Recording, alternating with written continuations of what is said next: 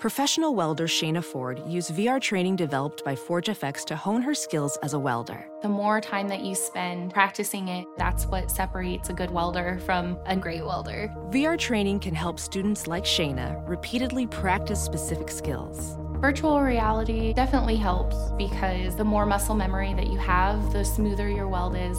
Explore more stories like Shayna's at meta.com/metaverseimpact.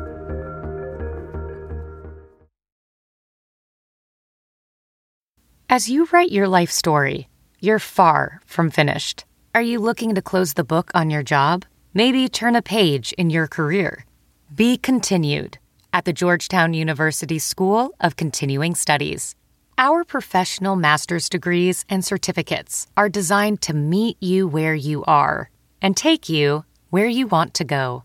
At Georgetown SCS, the learning never stops, and neither do you. Write your next chapter. Be continued at scs.georgetown.edu/podcast. In the drawing room, a group of suspects gathered. The detective has solved the mystery. Ladies and gentlemen, the butler did it. You'll never catch me. The butler darted to his getaway car. But what he didn't know is this is a Nissan sales event ad. Wait, what? And his car is no match for the detective's Nissan Rogue or its standard VC turbo engine.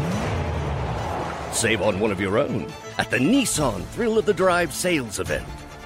Now get 0% APR financing for 36 months on select models. Availability is limited. For well-qualified buyers, 0% APR financing for 36 months available on new 2023 Altima, Rogue, and Pathfinder when financed through NMAC. Must take delivery from new dealer stock. 36 months financing at $27.78 per month per thousand financed. Actual down payment may vary subject to residency restrictions and NMAC credit approval. Not all buyers qualify. Dealer contribution may affect actual price set by dealer. Contact dealer for details. Offer ends 2/28/23. Good music is what we want to hear. What do you mean, good music? It's what we dance to, what our children will dance to. And if you don't want to play it, then take your records and go home.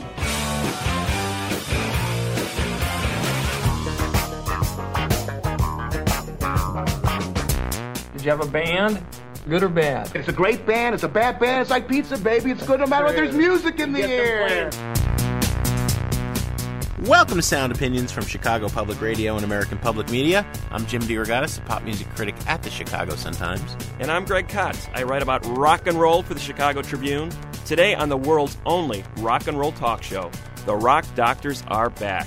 Once again, an ailing music lover has found her way to us, and we're going to put her on the road to recovery. Plus, we'll talk about the new albums from the Shins, John Mellencamp, and The Good, the Bad, and the Queen. You're listening to Sound Opinions, and time now for some music news. Dedication to for those not with us no more. Well, let me reach down in my bag. We dedicate this to them. Get you what you're looking for. That crack. My name Wayne and I came to party. My watch are icy and my chain are frosty. But to speak like me, but they mains are salty. I ain't on strike three, but his brains that cost me. Greg, we're listening to a mixtape by an artist known as DJ Drama with Lil Wayne on there. It was called Dedication 2. Poor DJ Drama. His real name is Tyree Simmons. You've probably heard about this a little more than a week ago, 10 days ago. The law enforcement officers of Atlanta, Georgia, descended en masse as if they were, in a SWAT team on the studio that DJ Drama works out of, downtown Atlanta, seized 81,000 CDs, 4 vehicles, recording gear, and, quote, other assets that are proceeds of a pattern of illegal activity. Mind you, we're not talking drug paraphernalia. It's all about producing CDs that are sold on the street, and in some cases through some reputable retailers. They're prosecuting DJ Drama, or intend to, under the RICO laws, the Racketeering Influence Corrupt Organization laws, which were established to stop the mafia. What is this guy doing? He's making CDs. That's all he's doing. What the heck's going on? The record industry is in a really, really strange area right now, Jim, because it's essentially saying that for years it had turned its back on these mix CDs, saying that they're in some ways a good thing because they've been using them as a promotional tool. Now they are treating mixtapes, it appears, after this raid as counterfeit. In other words, they're putting them on the same plane as the backroom guy who gets a copy of Jay-Z's Black Album and runs off 1,000 copies of it and runs out on the street corner and sells them for $10 a piece. You know, Jay-Z's Black Album. Right. Here it is. It's a counterfeit copy. He's making all the profit on it, and the record industry doesn't like that. They've been shutting those guys down, or trying to, for decades. It could be argued that artists like 50 Cent, Kanye West, Clips, Lupe Fiasco would not be who they are were it not for this mixtape culture. DJs like DJ Drama, DJ Clue, DJ K-Slay, these people have been the go-to guys for a kind of a shady but nonetheless very lucrative side business for the music industry. In other words, the music industry understands that these guys aren't exactly performing legitimately, quote-unquote, but they are actually helping the major label releases of these artists by promoting the songs that are going to come out on them, promoting the artists that are going to appear on them, and creating a buzz, building a promotional campaign for a major label record. So for years, the major labels have been saying, essentially, they're fine with this. They're not going to shut these people down. But this raid now indicates that they're changing their strategy. They're wondering, hey, we want a piece of this money as well. And it looks like the mix CD culture in America is in big, big trouble. Not making a lot of sense to me. Maybe we can get some perspective on it from Jeff Chang, our colleague in Berkeley, California. He's a fellow critic, fellow journalist, author of the definitive hip-hop history, Can't Stop, Won't Stop. Jeff, is this making any sense to you?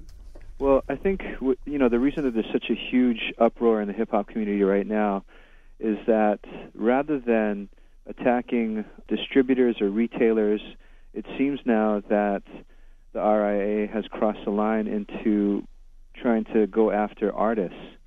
And, the mixtape thing is a really interesting industry, sort of sub-industry in and of itself. Let's start with that most basic question, Jeff, okay. Because if you hear the RIAA describe what a mixtape is, it sounds different from hearing what people in the hip-hop world. First of all, there's no tape involved. These are CDs, homemade CDs that are being sold. What is a mixtape? A mix CD is basically, or a mixtape is something that's put together by a select, now kind of an elite group of DJs that will include a lot of what they call exclusives, or brand new songs or previews from established artists.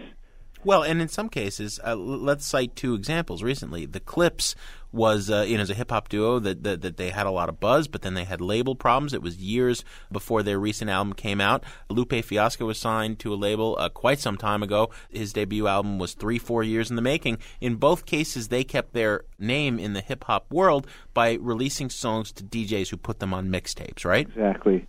Okay, but the catch here is that I'm signed to a record label, so the record label owns that song. That's right. So even if I'm willingly releasing it to the compiler of a mixtape, I don't really have the right to do that. Well, and let's complicate it further, because a lot of times what will happen is you've got your A&R person who is sympathetic to the artist and does want to keep the buzz going because they know that they're going to have to, play the game and keep their artist's name out there. And so a lot of times you'll get money, promotional money, set aside in the artist's budget to pay for mixtape making. And so there's where the line gets extremely blurry. Well, it's blurry also, too, Jeff, I think, because we're talking about not just underground, unknown acts who are on this. As you've said, there are some bigger names, and it almost behooves even the biggest name artists, the Jay-Z's and the 50 Cents and the Eminems and the Kanye Wests. I mean, I've got, on my shelf, I've got 4 or 5 Kanye West mix CDs, none of which were authorized by his record company. But in the past, the record labels have looked the other way because they know this is a way to build publicity, way to build buzz, way to promote an artist before his real quote-unquote record comes out. Now it appears with this raid that the record industry is taking a different stance on these mix CDs. That's right. And my theory actually has to do with the fact that mixtapes have gone mainstream in the past 2 years. And not so coincidentally to many record label executives, it coincides with the toughest years that hip-hop and rap has had probably since the 80s. And so they start looking at this and they start going, wait a minute, we're getting these mixtapes out, these artists are going out, they're selling this type of stuff. We don't control that money stream. How do we get back in control of that? How do we take that money out? You know, what you have these days is record companies trying to figure out how they can take more of the artist's output. Aren't they sort of defeating the whole idea behind it, though? Isn't the whole idea that it can work quickly, it does work between the margins, the fact that there is sort of an air of not quite legitimacy about it, there's an outlaw nature to it. Once they co-opt it, once they say, let's bring some of this income into our house, aren't in effect they're creating another outlaw culture out there that's saying, no, wait a minute, we're not going to play that game, we're going to do something else outside the margins. Yeah, I mean, it's interesting because it appears that what they're going to be doing is, again, sort of figuring out other ways to choke the goose. Yeah. You know, and they're basically trying to figure out ways that they can control out of this stuff. And in the end, you know, the question is it going to come back and bite them?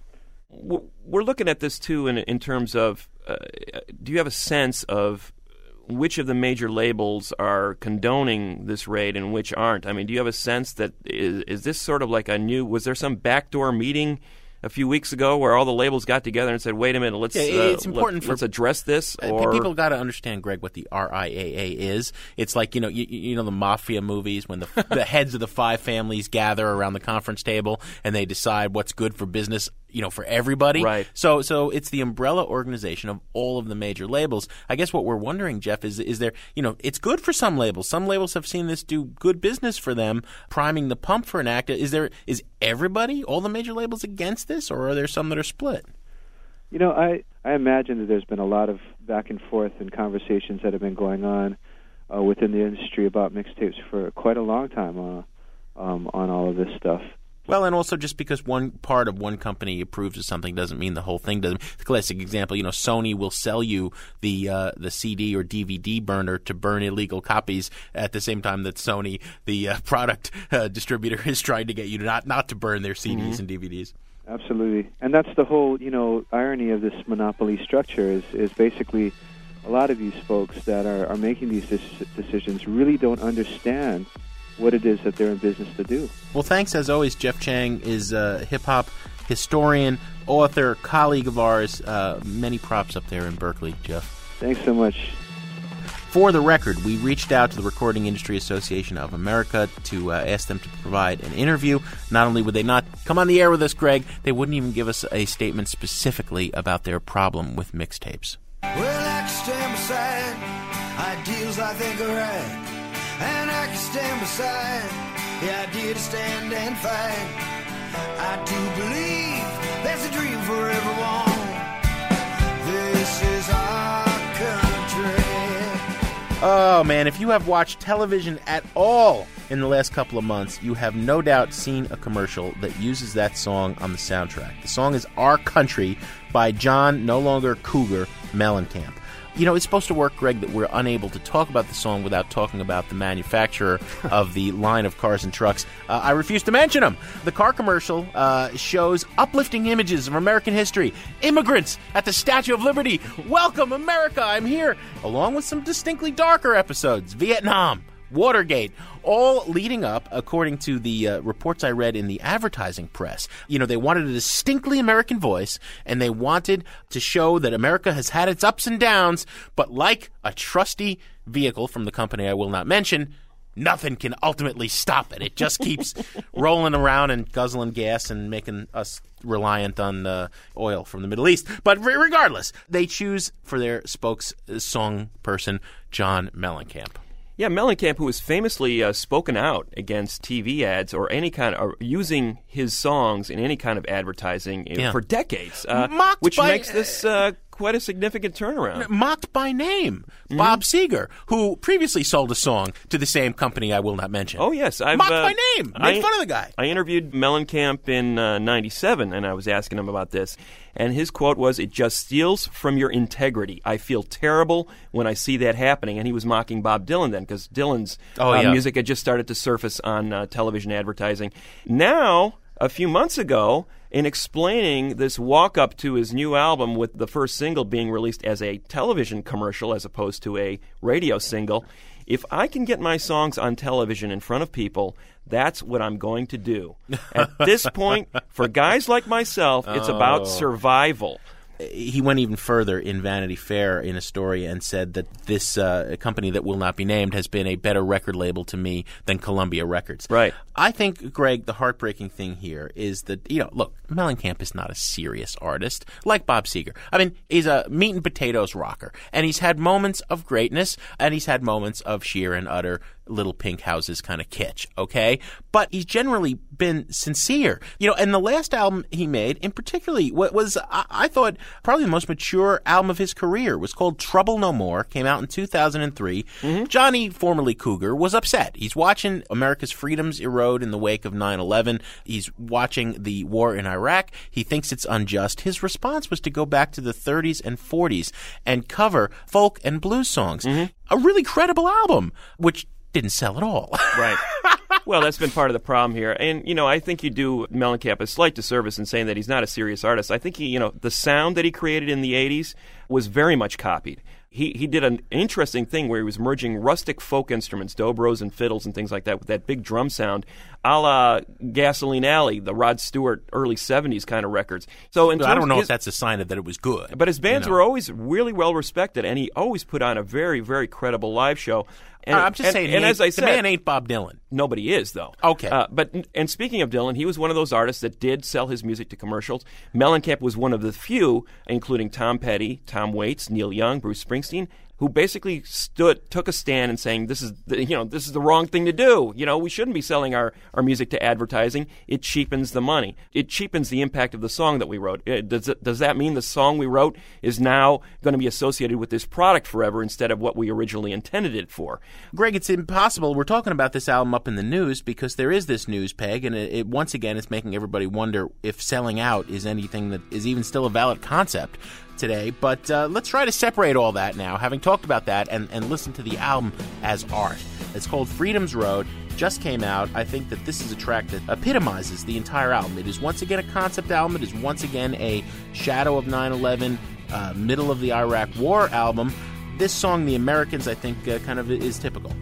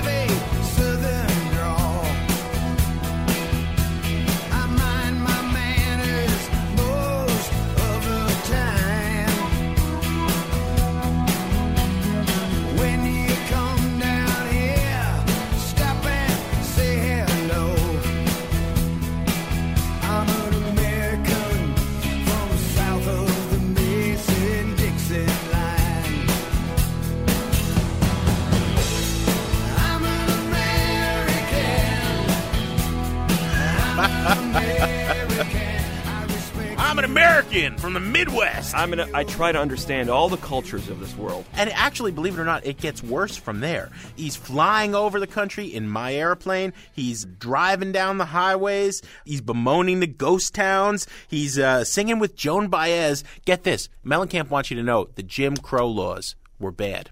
Yeah, and you know what? They're still around. I mean, there's a song called Jim Crow there. Racism, Jim Crow never went away. Yeah, racism is still bad, Jim. Not good. Yeah. Right? Now, look, I caught some crap in some corners for championing Neil Young's Living with War. Some people said, look, this is too obvious. And indeed, let's impeach the president for lying, as Neil sang. That's an obvious political statement. But there was a fire in the music, and there was a conviction. I mean, Neil was saying something, and a lot of people would turn him off for saying, I do not like Bush. I believe he lied. Mellencamp never says anything that anybody could object. I mean, look, who's going to say Jim Crow is good? The one thing that Mellencamp, I mean, I've never held him up to being a great lyricist, but he always had some detail in his lyric that kind of rang true. There was a resonance there that for all his kind of, he was kind of like the bard of the daily grind. He didn't make any pretenses to poetry, but when he said, sucking on a chili dog outside the Tasty Freeze in that dumb song, Jack and Diane, he put a picture in your head and you kind of go, yeah, I can kind of relate to these two characters, I can see that scene in my mind. But with these songs, I mean, he's just writing speeches. speeches. Yeah. And they're bad speeches. Well, they're bad speeches. And look, at least Neil Young, call him obvious if you want, but he suggested an action. Let's impeach the president for lying, right? Take action.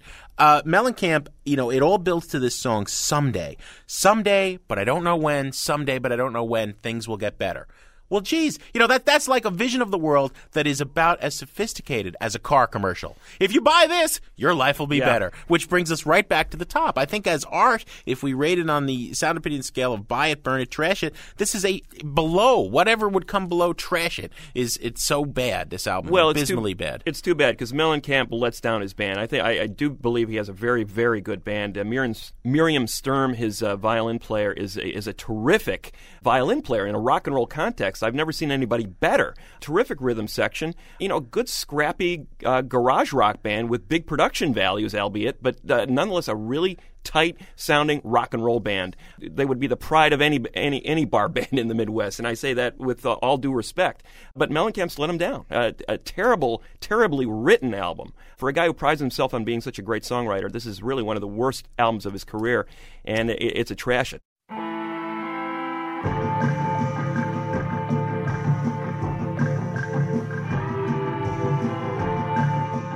Coming up on Sound Opinions from Chicago Public Radio and American Public Media, we've got our rock doctors in the house, and we're going to be talking about the Shins a little later on.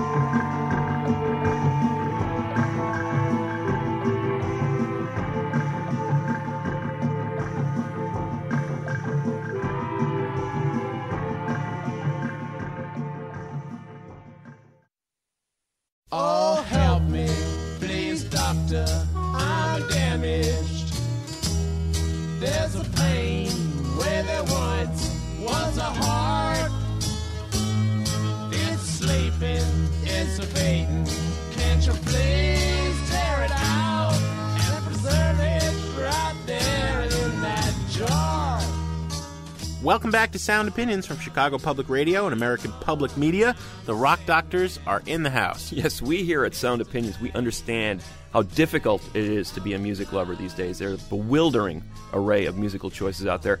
That's where we come in. We put on the stethoscopes, we prescribe some new music for you. Here's our next patient. All right, we're going to talk to Rachel Gilman. She's 25. She's from Chicago. She is in need of some musical medical advice. Is that right, Rachel? Unfortunately, it's true. All right, so what's your story? How come you are out of 25? Man, how come you're out of touch with what's going on in music? It's embarrassing. I acknowledge this. I'm a huge movie person. I love TV. I'm an entertainment junkie, but music is my downfall. It's not that I don't like it. I'm just never proactive about it. So I've never bought something on iTunes, even though I have an iPod. I think the last CD I bought was in college. I listen to things that people give me. I listen to the radio, but I'm absolutely in a rut. It's so easy now. You just click on and the music comes floating over the net.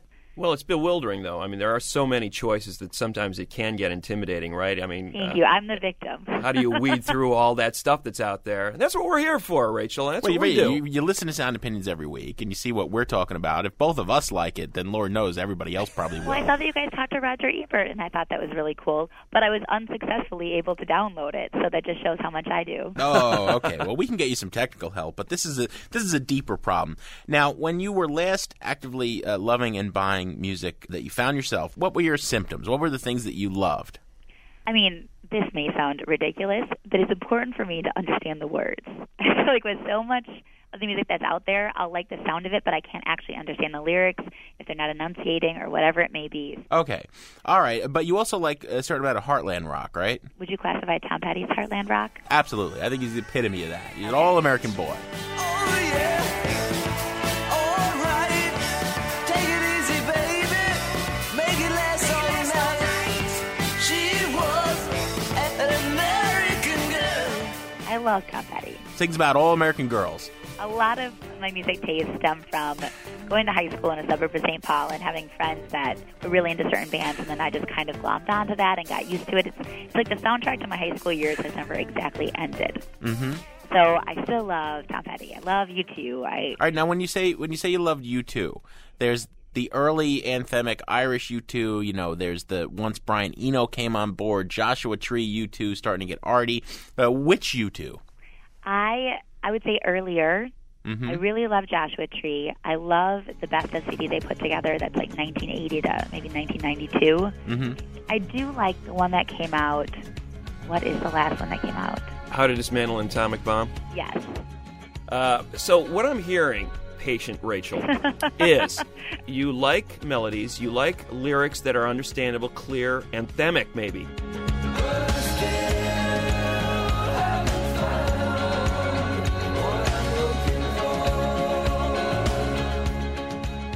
Something that you can sing along with, if only in your head. Maybe you like to sing out loud in the house. I have an abysmal singing voice. Nobody hears it. That never stopped any of us. Have you ever heard Jim? Seriously. My music teacher told me to play the Erasers.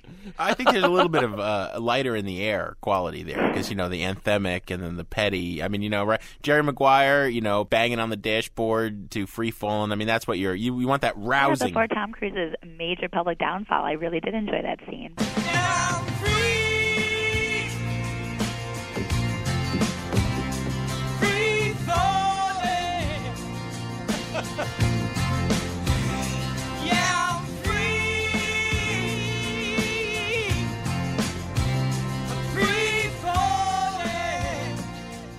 So the song, the melody, lyric are important. You want to hear those kind of things in the music that you want to discover today. Yes. I think I have a prescription suggestion, Dr. Cott, or do you want to go first?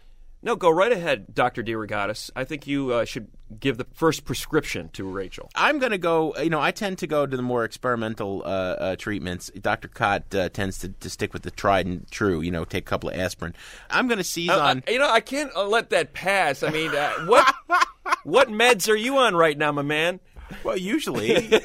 Okay, all right. One of our last patients said she liked Ella Fitzgerald. Rachel, you and I are going to prescribe something for Jim. La Ultra. I think that's great. Yeah. That's all right. I'm going to combine two things you like here. Joshua Tree being one of your favorite U2 albums, that's when Brian Eno came in and started to bring some of that sweeping kind of electronic ambience to the background of what they'd been doing.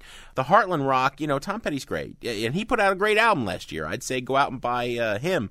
But I want to combine an act that brings together that Heartland rock and that serious, you know, post-Bob Dylan flair for lyrics with the experimentalism of Brian Eno era U2. And I think if you haven't heard Wilco, or if you've only heard them in passing, you need only to really passing. All right, you need to really immerse yourself in a Wilco album. And we might as well go with the last one. They're gearing up to put out a new record this year. See, so maybe if this catches on, you can continue the treatment with their new album.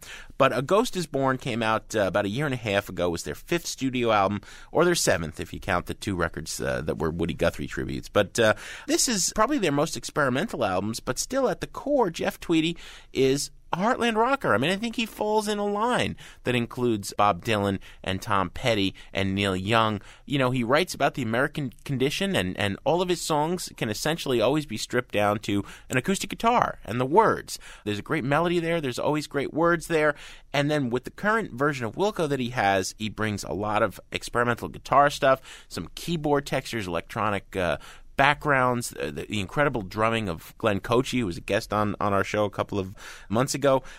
It might throw you at first, but you committed to immerse yourself in the treatment and listen to all these records a couple of times, at least give them a shot, and I think you'll hear the songs, but you'll also hear really a good representation of what kind of the cutting avant-garde edge of popular music is.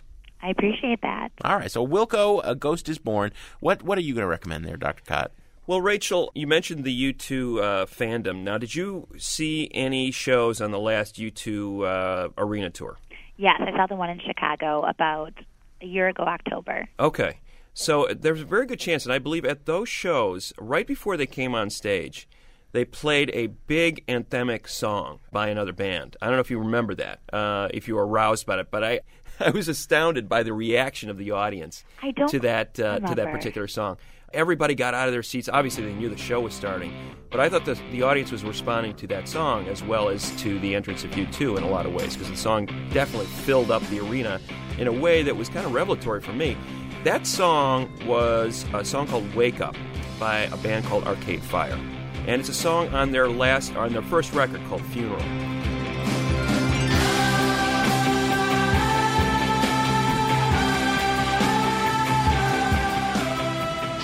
Connected the dots for me.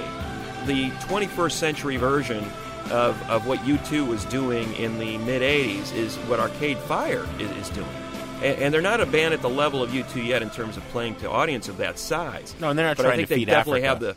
You know, and they're not lunging with Desmond Tutu or any of that stuff and that's to their credit. They're just about the music. But I think if any new band has the potential to be a band of the stature of U2 in terms of being able to do those kind of big arena anthems, it's Arcade Fire. And, you know, when you listen to the Funeral record, go to that song, Wake Up, and see if you remember, because to my mind, on that fall U2 tour, that was a big moment in those shows. It's actually some of the best music you heard all night, you know, and it wasn't by U2, it was by the Arcade Fire. That's interesting that they played that to start off the show. They're big fans, and Bowie's big fans, so they're definitely getting some notice from the big boys. And I think it's only a matter of time before this band's playing arenas, too. All right. So they can just get a song on a WB soundtrack, they're set. Exactly. You got it. Well, but they're indie rock. I don't know if they want to go that way, nor do I think Wilco will anytime soon. But Wilco and the Arcade Fire, and, you know, you take your medicine, Rachel, and we'll check back with you in a week and see if it's cured your ills. Well, I appreciate the prescription. Thank you. All right, you bet. Thanks, Rachel. Bye.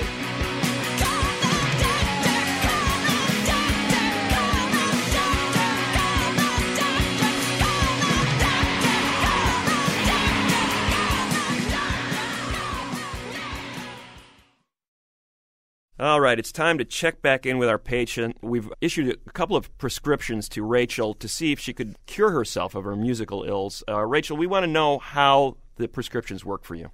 I think the prescription was fairly good. I'm feeling a little bit better, although I wouldn't say I'm 100% cured. The musical malaise has not lifted entirely, but some encouragement? Symptoms are lessening? I'm on my way. Okay. Why don't we take Greg's recommendation first? Greg, what did you prescribe? I recommended the Arcade Fire Funeral, and kind of leading away from your U2 fixation, hoping to move you up into the 21st century with the record actually made in the last few years. Now, how did that work for you, Rachel? I thought it was a very solid recommendation, and I have been listening to it since on my iPod. The thing that was really interesting to me is two of the songs I'd already had on my iPod, except they were from a mix that somebody gave me, and they weren't labeled by artist. So I was like, oh, wait, I already like these. This is good. Oh, okay. And so I listened to a few other ones, and as with me in all music, it takes a couple listens to be like, oh, yeah, this is good stuff.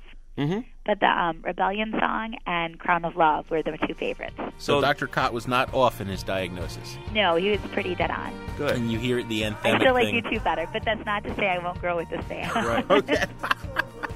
He's Bono. He has something. Oh, Rio, that might not be musical, though. I don't know. Maybe the appeal is extra musical. He's a humanitarian. He's sexy. He has a lot going for him. You said the Arcade Fire worked for you. What was it that worked about it for you, and what didn't you like about it?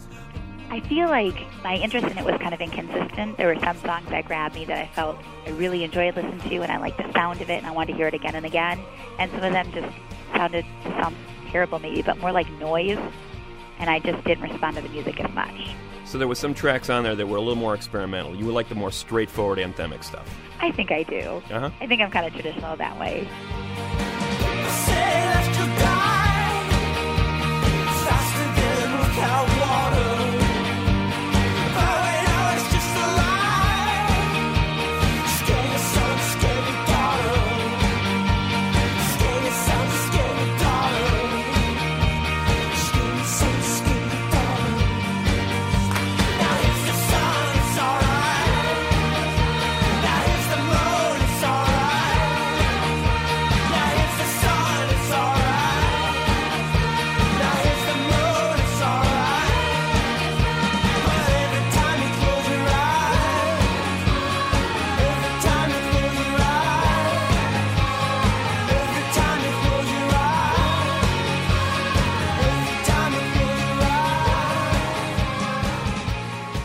live, it's almost like a band that you have to see live to sort of experience what the album is about, because I don't think I appreciated the album until I saw this band a couple of times live, and they just blow people away because they do have that big stadium-ready sound, and when you see it kind of in a theater, it really works. And I saw them in a couple of big festivals, and they just carry the crowd away with some of these bigger songs on that record. And then you became a bigger fan after the fact. Yeah, absolutely. Okay. So now you have to put that on your concert calendar. This band is going to be coming back this year, 2007, because they got a new album coming out in a few weeks, and if you get a chance to see them live, I think that's when it's really going to kick in for you. Okay. All right, and I tried to steer you toward Wilco, and it was a little bit more of a radical treatment.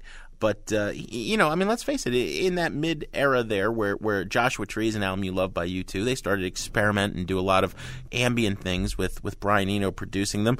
You also like the Midwestern sound of Tom Petty, the real roots rock. And I tried to take a real Midwestern band, Wilco, that made an art rock Brian Eno kind of record, Ghost is Born. Did I have any success there? Again, I thought you were also fairly successful. I did like it. The Theologians song was the one I liked the best. Yeah, Theologians. Theologians, sorry. Theologians, oh, they don't know nothing about my soul. Oh, they don't know. They fill my heart with little things, and my life will change. So many ways, I find more missing every day.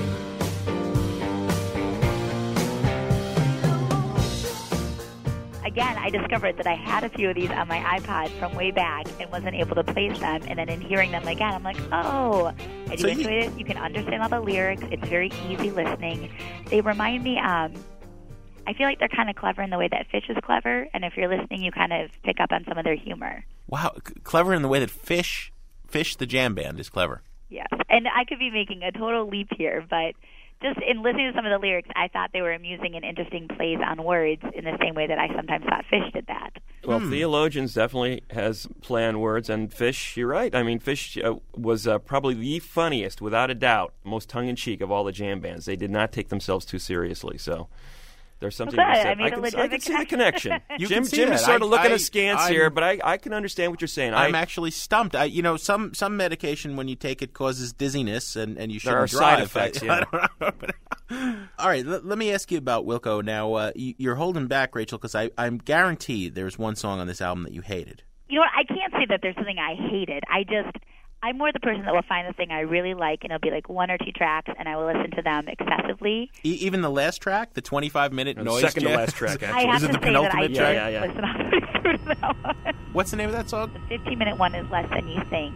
Yeah, that song, Less Than You Think, the noise jam, and then they give you this other song at the end of it, The Late Greats. It's a test to see if you made it through the noise jam. And do you think, I'm not the expert by any means, but it's a little indulgent to have a 15-minute track? Yeah, that was a test to the fans. That was a little bit of the band thumbing their nose, being artistes and saying, let's see if you can take this. And then they give you the reward at the end. It's like you go to the doctors, they take your blood and all that stuff, and then they give you a lollipop. Okay, so I'm in it for the lollipop. The greatest lost track of all time. Late greats turpentine. You can't hear it on the radio. You can't hear it anywhere you go. The best band will never get signed. Cassette star and Butcher's Blind. They're so good you won't ever know. They never even played a show. You can't hear them on the radio. But where do we go from here? The road to good health, Rachel, it rests on you. With good intentions. We can only do so much. I mean, now you got 2 new albums. It's not going to become like, it's not going to add these to your collection of 4, right? I mean, you're going to keep trying to dig a little? I think I should. And I was actually wondering if you have any more recommendations that I Oh, that's good. All right. Yeah, All right, that's what we want. So listen to the rest of the show. Go out and buy that Shins record. I would also tell you to... I like the Shins Well, because all of right. what they did in, what is that movie? Garden State. There you go. When Jack All Rabbit right. sang it, the song will change your life. All right, well, you listen to the rest of this show, and you'll get a sample of the Shins and our review of it. Yeah, so Rachel, now we're going to change your life, okay? So. I really appreciate that. I want to be as healthy as possible. Thank you for being such an eager patient, Rachel. Well, thank you guys. I appreciate it.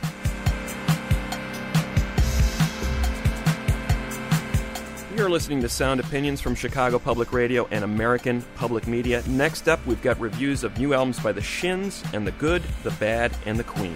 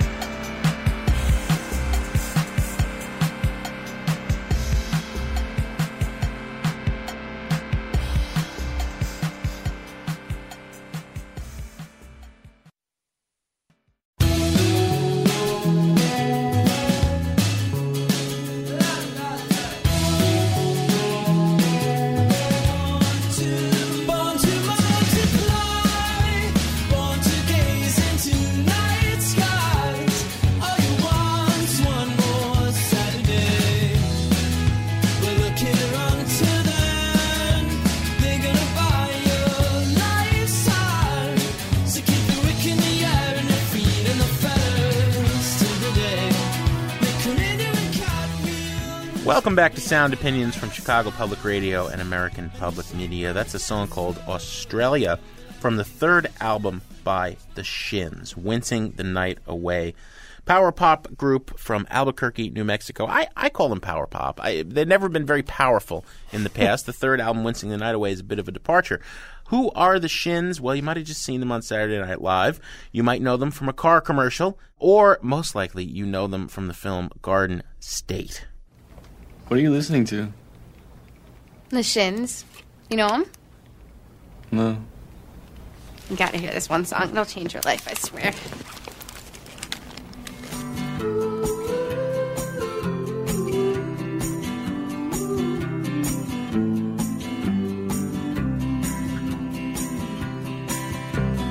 Gold teeth and a curse for this town. We're all in my mouth. This musical change your life. Natalie Portman was trying to convince her boyfriend, Zach Braff, the guy who directed that film. It did a tremendous amount to launch the Shins' career. And now they are recording album number 3, taking a little more time in the studio than ever before, adding another member. Eric Johnson used to be in the Fruit Bats. He's a great multi-instrumentalist pinch hitter, and going for a sort of sustained mood that wasn't necessarily there before. I mean, the Shins always had a stylized sound, but this time, I think quite consciously, Greg, we're making a studio record. We're going to hear something from this, and then we'll jump in with our opinions. Phantom Limb is a single. James Mercer, the guy who fronts the band, the singer, the songwriter, the kind of auteur of the Shins, he has said that this song, quote, is a hypothetical, fictional account of a young lesbian couple in high school dealing with the rotten small town they live in. I've listened to this song many times, and I'm very fond of it. I don't hear that. I do hear typically ornate lyrics from Mercer, who fancies himself quite the poet. Foals in winter coats, white girls of the north, file past 151. These are the fabled lambs of Sunday hams. This is the sort of thing you get from Mercer, who clearly comes from a tradition, I think, that's more British than American, of very literary, witty lyrics. The British press love him. In fact, my favorite British review of this new album compares him to the Woody Allen of indie, literate, self-deprecating, and witty. I don't know about all that. We'll give our opinions shortly, but this is Phantom Limb by the Shins from album number 3, Wincing the Night Away on Sound Opinions. Frozen winter coats, white girls of the north, fire past 151. They are the fabled lambs of Sunday ham, the HS norm, and they could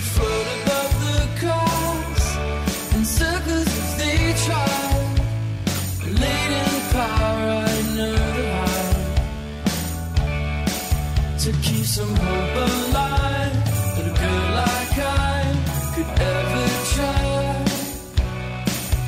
ever try. So we just stood the hallway signs, a phantom and a fly. Follow lines and wonder why there's no connection, and controlling eyes and cheap shots from the trial. And after New Marcus porch again, another afternoon with the goat-head tunes and pilfered booze. We wandered through the mama's house, the milk from the window lights, family portraits circa 95. This is that foreign land with the spade on tans, and it all feels fine. Be it super sign.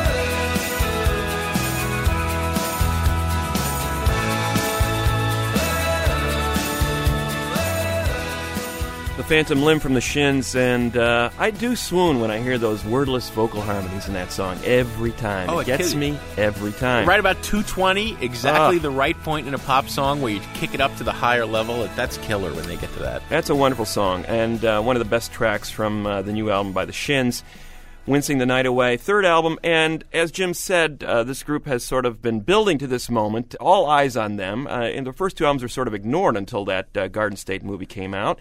And now they are the indie rock buzz band of the moment. How are they doing in that moment? Well, the budget has increased. This is a much lusher record. Joe Ciccarelli, a veteran producer, has been brought in to help produce the record. He's been worked with people like Beck and U2. This guy knows big budget productions. And you can hear it. I mean, there's definitely a sense of plushness about this album that did not occur on the first two records. But they haven't become more obvious. In fact, this is the strangest Shins album yet. Oh, yeah. Jim had mentioned that James Mercer is not the most direct lyricist in the world, but the arrangements have become more convoluted, more complex, more texture, less bottom-heavy, less about, directing this pop sound straight into your head and drilling it in with repetition. This is a record that demands to be listened to over time, many listens absorbing the world that they throw you into, and they are sort of throwing you into the deep end. I think the band sort of feels like it's in the deep end of the pool or the ocean right now with all this water imagery in the songs.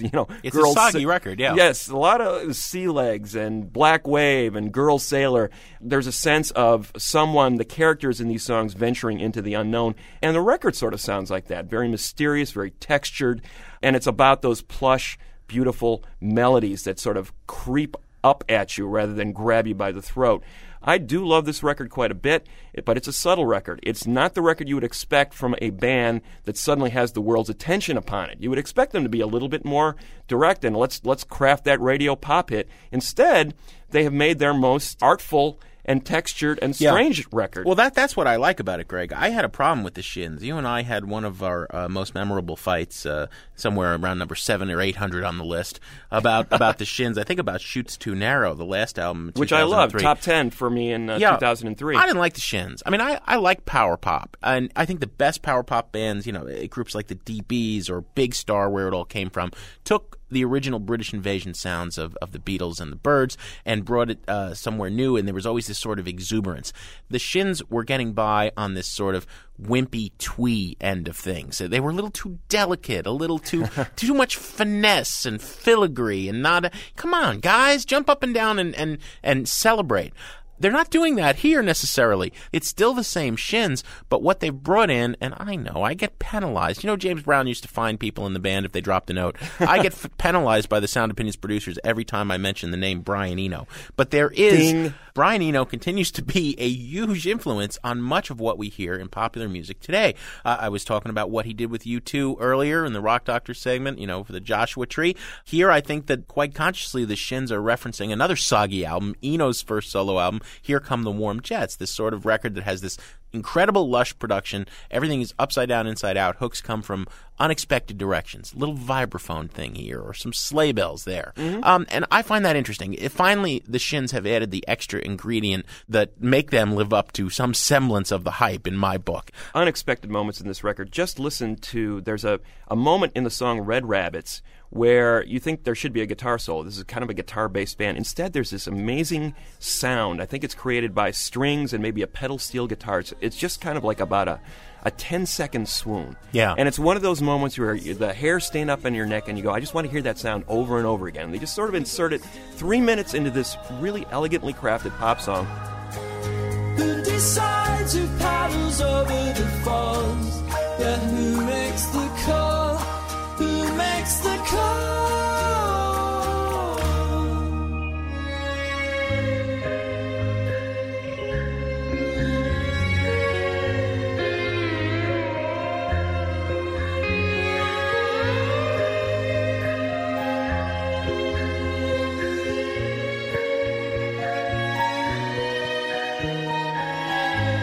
These guys know what to do with a melody, and they know how to make it sound fresh and new. I gotta say, on our patented Sound Opinions rating scale, buy it, burn it, trash it, this is a buy it record. It sucks me in more and more. It's a double buy it from Jim and I.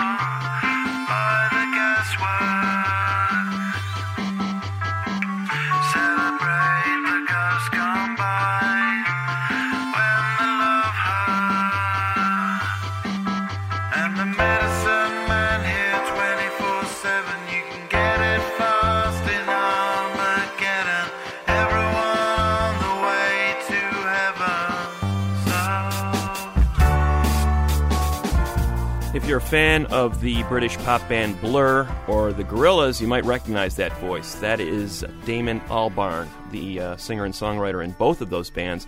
This is Albarn's latest project. He's teaming up with some other big names, including former Clash bassist Paul Simonon, former Verve guitarist Simon Tong, the brilliant Nigerian drummer Tony Allen, who used to play with Fela. Handling the production, another superstar. Yeah. Danger Mouse, DJ Danger Mouse, Brian Burton, a.k.a. So you have these 5 named talents pooling their resources on a record called The Good, The Bad, and The Queen. Apparently that's the name of the group as well. No indication whether or not this group is going to tour, no indication whether there are going to be follow-up albums, but for now, we have this one-off supergroup album. Here's another track from it. It's called Kingdom of Doom on Sound Opinions.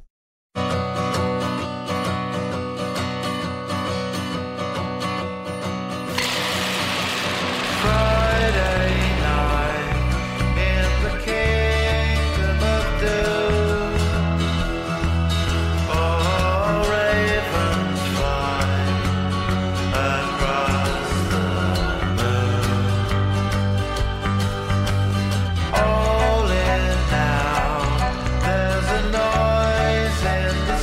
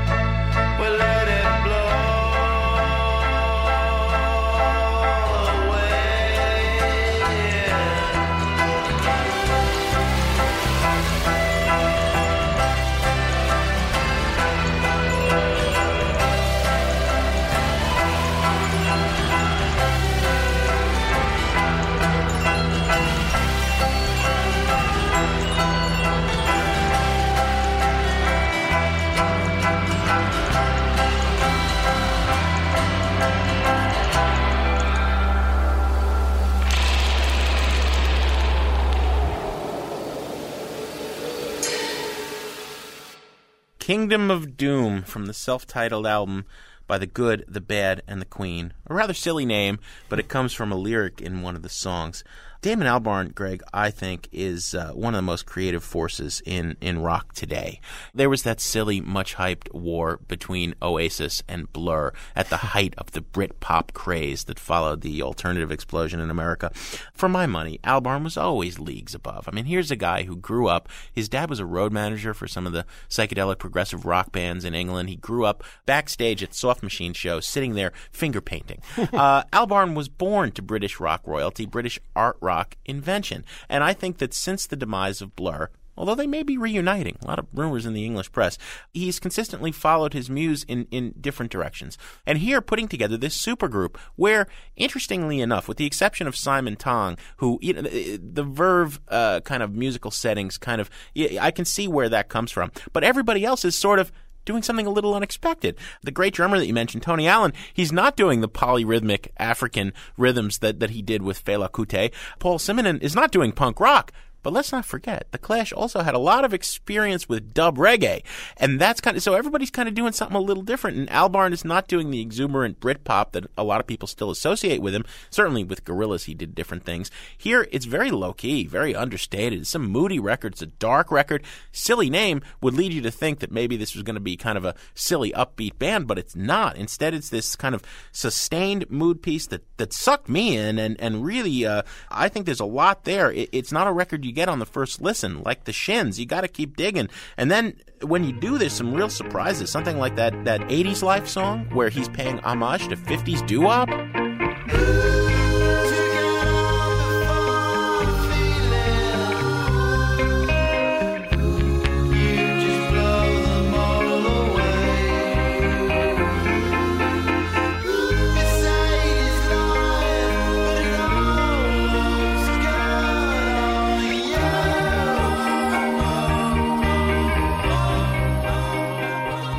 I mean, wow, that's fascinating. And I'm really into this record, I got to tell you. Well, unlike the Shins record, which I think rewards intensive listening because the melodies finally sweep right over you and grab you, there's nothing to grab onto here, Jim. This is, I think, a waste of a lot of talent. I think it's primarily a Damon Albarn and DJ Danger Mouse record. They didn't need those other guys. I'm not even sure that Tony Allen is even on this record until the last 2 or 3 tracks where you can actually hear one of the great drummers in the last 40 years actually display some of his talent. Paul Simonon, I mean, they might as well have used a click track from an old Clash reissue. I mean, I cannot believe that the man who played bass on all those tracks, the man who's seen on the cover of London Calling smashing his bass into a stage, is even on this record. You don't hear the bass that we heard during the freakier, trippier dub moments of Sandinista? Of Sandinista, here? Exactly. And this I hear that. And one album of that, I mean, is way too much. I mean, the thing about Sandinista that worked is that it was interspersed with some up-tempo stuff. There was some punk in there. There were some different grooves throughout that album that made it a sprawling mess, but a beautiful mess. In fact, my favorite Clash record. But this record is essentially a one-note mood piece. Damon Albarn just sounds tired. He sounds like he needs a bowl of soup and somebody to tuck him in for a nap. I mean, come on, wake up, man. If you're so talented, give me something. I know he's sad about the war. We keep hearing it over and over again. The war's bumming me out, man. Okay, great. War sucks. We all know that. Tell me something I don't know. And more importantly, give me some music that I haven't heard before. I think it sustains a mood. This is a mood album for, 3 in the morning. Kingdom of Doom is an appropriate title. There's a lot of talk of apocalypse and things on the edge. There's also this whole other strain, which apparently you missed because you didn't listen that closely, Mr. Cott. Simonon and Albarn live in the Portobello Road area of London. There are a lot of references to the multicultural backdrop there. It's increasingly less so. The world is gentrifying, even London. But the kind of all these cultures coming together and Muslims coming together with Christians, there's a lot of stuff like that. I think this is a buy-it record. Yes, it's one note, but it's one brilliant note that carries you through this hour of music. God. It's a great album. If ever I need a snooze, I might download some of these tracks, but as far as I'm concerned, it's a trash it record. Oh, man. You're nuts. You're nuts. I love this record. What are you, anti-English all of a sudden or what? Anti-Albarn? I'm anti-boring.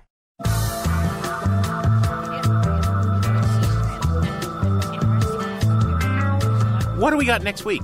Next week, we've got one of the finest hip-hop artists in the country, Lupe Fiasco, nominated for 3 Grammy Awards off his fine 2006 debut album, Lupe Fiasco's Food and Liquor. It's going to be good stuff. As always, we got some thank yous to say, Greg. Sound Opinions is produced by Todd Bachman, Matt Spiegel, Jason Saldana, and Robin Lynn. Get some legal assistance from Dino Armiros. Jim Russell and the folks at American Public Media put our name out there in the world. And Tori Southside Malatia is a man who needs no rock doctoring. He's doing just fine. And no Brian Eno reference in the thank yous. Thank you so much, Jim.